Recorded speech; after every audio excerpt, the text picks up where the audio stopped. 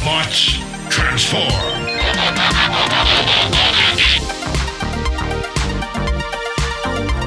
Well, hey, welcome back to the Transformers Nitpickers Podcast Show. I'm Paul. I'm John. And today it is episode 32 of Transformers Cybertron. It is Balance. This episode was written by Hiro Masaki, and the last time on Transformers Cybertron, all the Autobots arrived on Cybertron and activated the Omega Lock, which turns Cybertron into Primus, and in this episode, Kobe kind of can't believe that Primus looks like a planet. Yeah, giant mechanical planet, because he is. And now down on the surface of Primus, did it sound to you like the first few notes of the Star Trek The Next Generation theme in the background right here? But yeah, Red It didn't to me. What I did notice was at the beginning it had that cool quasi-Tool music that I still can't find. Oh, the one that sounds a bit like Eulogy. Yes. But yeah, Red Alert's getting all the things set up, and Bud thinks that the Autobots seem nervous, and they're like, well, yeah, man, we're pretty much about to meet our creator. And not only meet our creator, but we're like standing on him with our dirty, grubby boots. Yes. And they're connecting a bunch of, like, I don't know what they're connecting, but they're connecting a bunch of stuff to Primus, and then they're going to connect Jolt to Primus, since he had previously channeled Primus when they were inside Primus, I guess. Oh, by the way, dear listener, this is the episode where the series officially goes off the rails. But yeah, they throw the switch, and Optimus asks through Jolt, because they're going to use Jolt to, talk to Primus. He asks him if Primus can hear him, and Primus's eyes start glowing, and then Jolt starts glowing and levitating. And remember when you asked if Jolt is Alpha 5, I said he reminds me of Alpha 5, who's Zordon? Primus is, because it sounds like both of them from Power Rangers talking right here. It really does. What Primus/Jolt explains is that there's a good force, red, and an evil force, purple. And the evil force, I guess, was Unicron, and the Autobot. He acknowledges that the Autobots destroyed it. So, is this the first time they've really acknowledged the previous two series in this trilogy? It seems like it, yeah, because before it's like, oh, that black hole is here. I think they mentioned something about how that's where Unicron was destroyed. What did they? Okay, I'm trying to forget this. And then they just kind of left that alone for however many episodes, and now they're finally coming back to it. Yeah. So apparently, because the Autobots destroyed Unicron. Now the universe is in balance, which we've mentioned before. You've quoted Tony Iommi and Bob Ross. You need the dark to have the light. Well, yeah, and Vector Prime tries to explain that better to the kids, that Unicron and Primus have been around since day one, good and evil. One can't exist without the other. And Optimus is like, yeah, that's great, but how do we close the black hole? And it turns out that only Primus can do that, and only if he has all four keys, which they already knew. Yeah, there's a lot of, I don't even want to call it repetition, but just monotony in this episode of we have to do this thing. Yeah, we know. You've been doing it for the whole series. And Megatron and Starscream have the map. Yeah, we know. From episode 1, they had the map. And now Megatron, we don't know where the fourth key is, which I thought Megatron had the fourth key and that turned into his Gatling gun. But apparently, they need the fourth key still. Oh, yeah, and they do point out that the Decepticons have had not one but two copies of the map all this time, and they didn't find the key. So how was having the map going to help them? But then it shows a vision of G1 Optimus Prime, Rodimus Prime, Ultra Magnus, and Jazz looking at something in between them, and Primus says it's what you humans call the Atlantis pattern. It's a diagram of a space bridge, and it was these four elders, he calls them, who decided where to send the four cyberplanet keys on those ships all those years ago. And then we see there's a dumb moment where it's Kobe or Bud or one of them is like, I think what Primus is doing is projecting an image into our... Dude, it's a fucking hologram. Get over yourself. But they see a hologram, sorry. They see a hologram of those Atlantis ships flying, and is this when we find out where it went? No, we don't find out that it went to the planet Gigantachon or whatever it's called.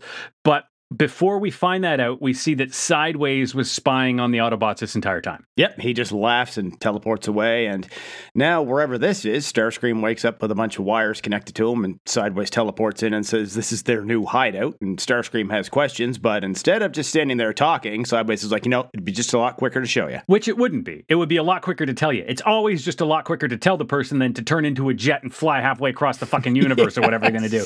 But we go back to the Autobots, and this is when they find out that the name of the planet is Gigantian? Gigantian or Gigantion? But Gigantian? Well, I think they say Gigantian, but it would be spelled Tion. Whatever. This is all stupid. Oh, yeah. and here's where it gets stupider, Sean. Jolt doesn't remember where he's from, or he remembers the name of the planet, but not where he's from. But he remembers all these details about being on a spaceship, which is never going to matter, and how Vector Prime found him and they were hiding on the spaceship. And there's all this exposition dump that neither of them thought to tell anybody beforehand. Well, yeah, and it's like Vector Prime found them adrift in space in this ship because they got onto the ship because they were playing hide and seek on Gigantian, and apparently that was a good place to hide, and they, I don't know, they launched themselves into space or something.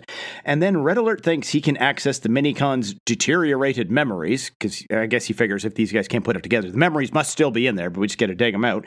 He can figure that out, and they can figure out where Gigantian was, because apparently Gigantian disappeared on the other side of the wormhole. That's why the map points to an empty point in space, and they're going to dig his memories out to find out where the wormhole is. Yeah, and we see like Red Alert's like, don't worry, I'll be able to put you back together, Crocky. And as he like leans into Jolt starts screaming. We fade to black. I think this is the commercial break, but like this is really dark. He's gonna take Jolt's brain apart, poke and prod at it, and then I guess put it back together. And we don't see any of this because when we come back, we go to Scourge for a bit, I guess, when we come back, don't we? Yeah, because there's the other Decepticons are still standing on the invisible Hot Wheels ramp on the way to Cybertron, and Scourge declares himself their new leader now that Megatron's gone. Oh, he was so brave, but he's dead, so I'm your new leader. And then they all start fighting over who should run this outfit, and Crumplezone, Ransack, and Thundercracker team up to take on Scourge. They have this line like 3-on-1 equals fun, and Thunderblast is going to revisit that later, but she's just like,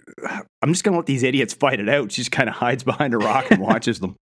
So while they're fighting, Sideways and Starscream, I'm pretty sure they fly like past this fight because they're talking out loud about how Megatron's dead and they're going to go get whatever the key lock Omega Orb thing.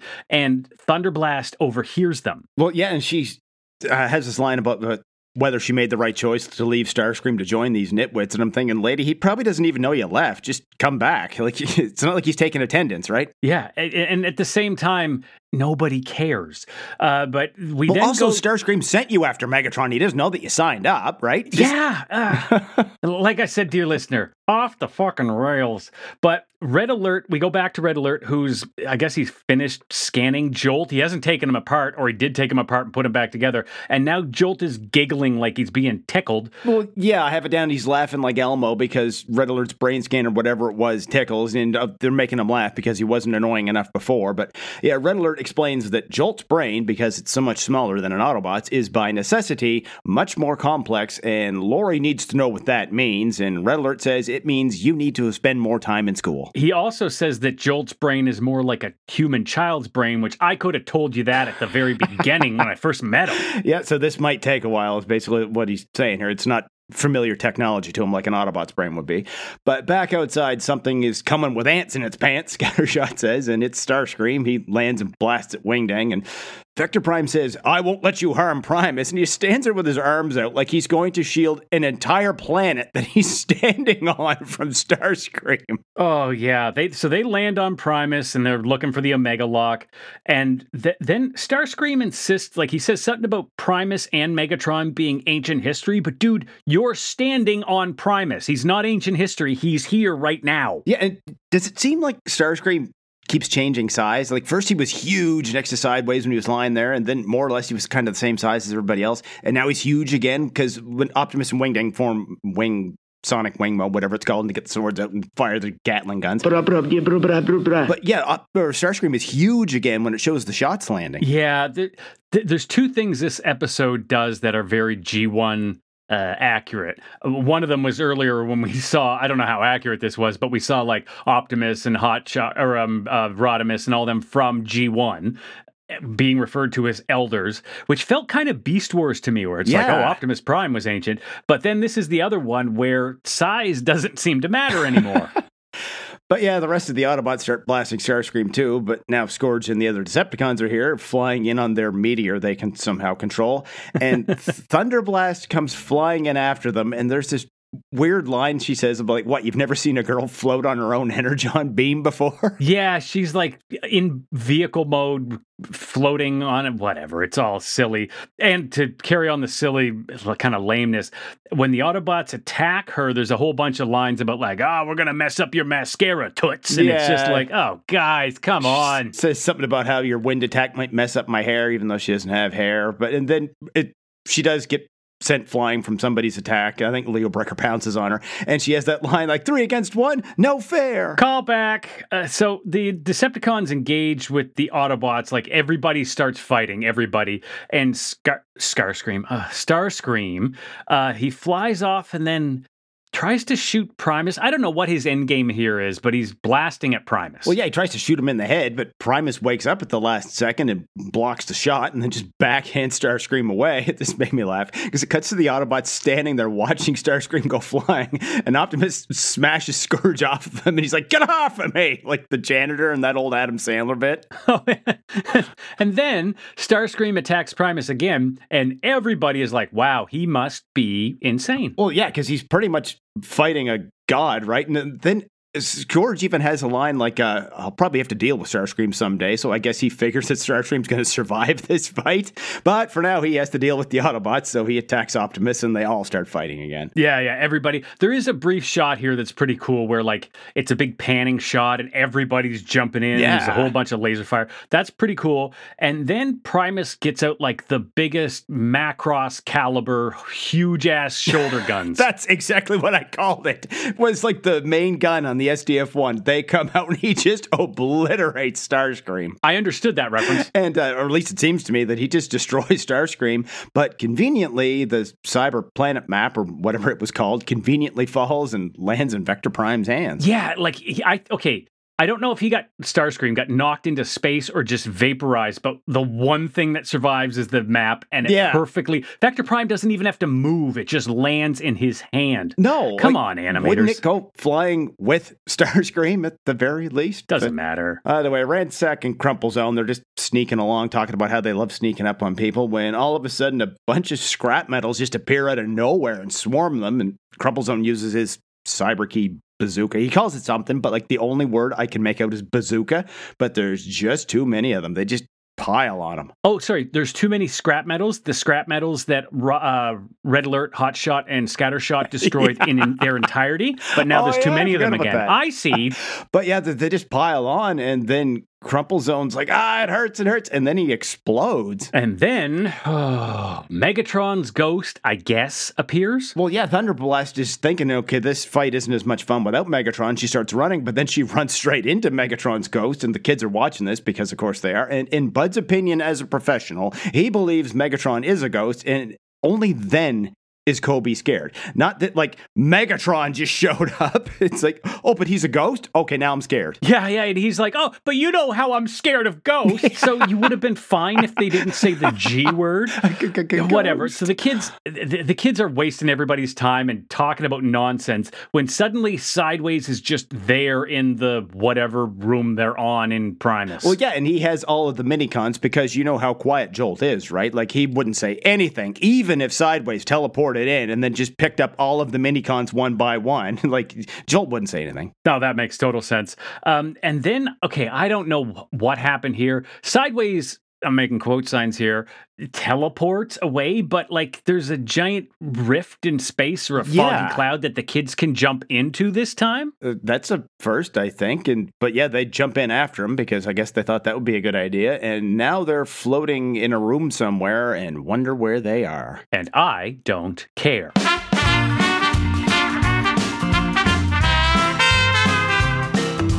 The Autobots destroyed Unicron at the end of a series that has nothing to do with this one, and they could have just said the destruction of such a powerful being caused the black hole to appear, or that the last thing Unicron did before death was tear the thing open. That would have been fine, but that wasn't stupid enough, so they had to take a different route. In destroying Unicron, the Autobots upset the balance between good and evil, and yes, I get it. You need the bad times to know the good. You need the dark to show the light, and Bob Ross said that. But wouldn't that mean that with the evil of Unicron gone, that there'd be too much good in the universe? Like, you can't even get down the road now because there's too many Boy Scouts helping little old ladies across the street? Well, if that's the case, the answer's right in front of them. Throw Primus into the black hole. Problem solved. Sure, it's a bit drastic, but the status quo will be preserved. But if Primus was asleep all this time up till now, shouldn't the balance between good and evil have already been upset when Unicron showed up back in Energon? Like, Superman might be a force for good, but he can't save the world from Solomon Grundy while he's asleep in bed. Oh, there's a reference for you kids. Wouldn't waking Primus up have been the worst thing they could have done? Let's just leave well. Here we are at the end of another episode of the Transformers Nitpickers podcast show. This was Balance. Paul, what leveled out for you? The battles were, again, pretty well done. They always seem... that's my answer too. They do that well in this show. I can give it that. In this series, yeah. There is, I mean, it's happened a couple times, but not often do you get that that you got all throughout Armada and Energon. Yeah. And that wasn't here. I think I mentioned like that big panning shot when everybody gets into the fight was a pretty good shot. And the other thing I can say good about this episode was that I laughed out loud a couple times at the sheer stupidity and insanity. Well, it's just also that bit where she's flying in on her little moonbeam, whatever the fuck it is. It's like, haven't you ever seen a girl flying on her own Energon beam? Just some of the ridiculous comments in it. Yeah, they did make me laugh, but I don't think that's really what they intended. Yeah, I know we're trying to be positive here in this part, but I've said it before that I'm worried this show is going off the rails into Energon stupidity, and I really believe this episode was like, we've crossed the Rubicon. Yeah, well, now that they've mentioned that, this fourth planet is in another universe on the other side of a wormhole. Ugh. And you didn't have to say that because it's not, I mean, I guarantee, I would bet $100 that it's not going to be in another universe. They're just going to fly to it, and then they're routinely going to fly back and forth like it's no big thing. Kind of like they did in Energon, yeah. Exactly like they did in Energon. But this isn't Energon, this is Cybertron, and I'm gonna, hope springs eternal, I guess. We'll find out if it does spring in the next episode, which is Darkness. If you want to talk to a couple dim bulbs, you can email the show at transformersnitpickers@gmail.com. Yeah, make sure you rate and review us in your podcast app, whatever it is you listen to us with, and tell all your friends, tell everybody you know. You can tell them that they can find old episodes of the Transformers Nitpickers podcast show at transformersnitpickers.podbean.com, and until the next episode, keep on transforming. See you later.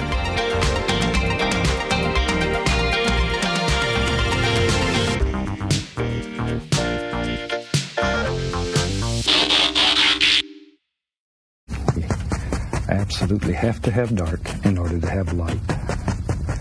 Gotta have dark. Gotta have opposites, dark and light and dark, continually in painting.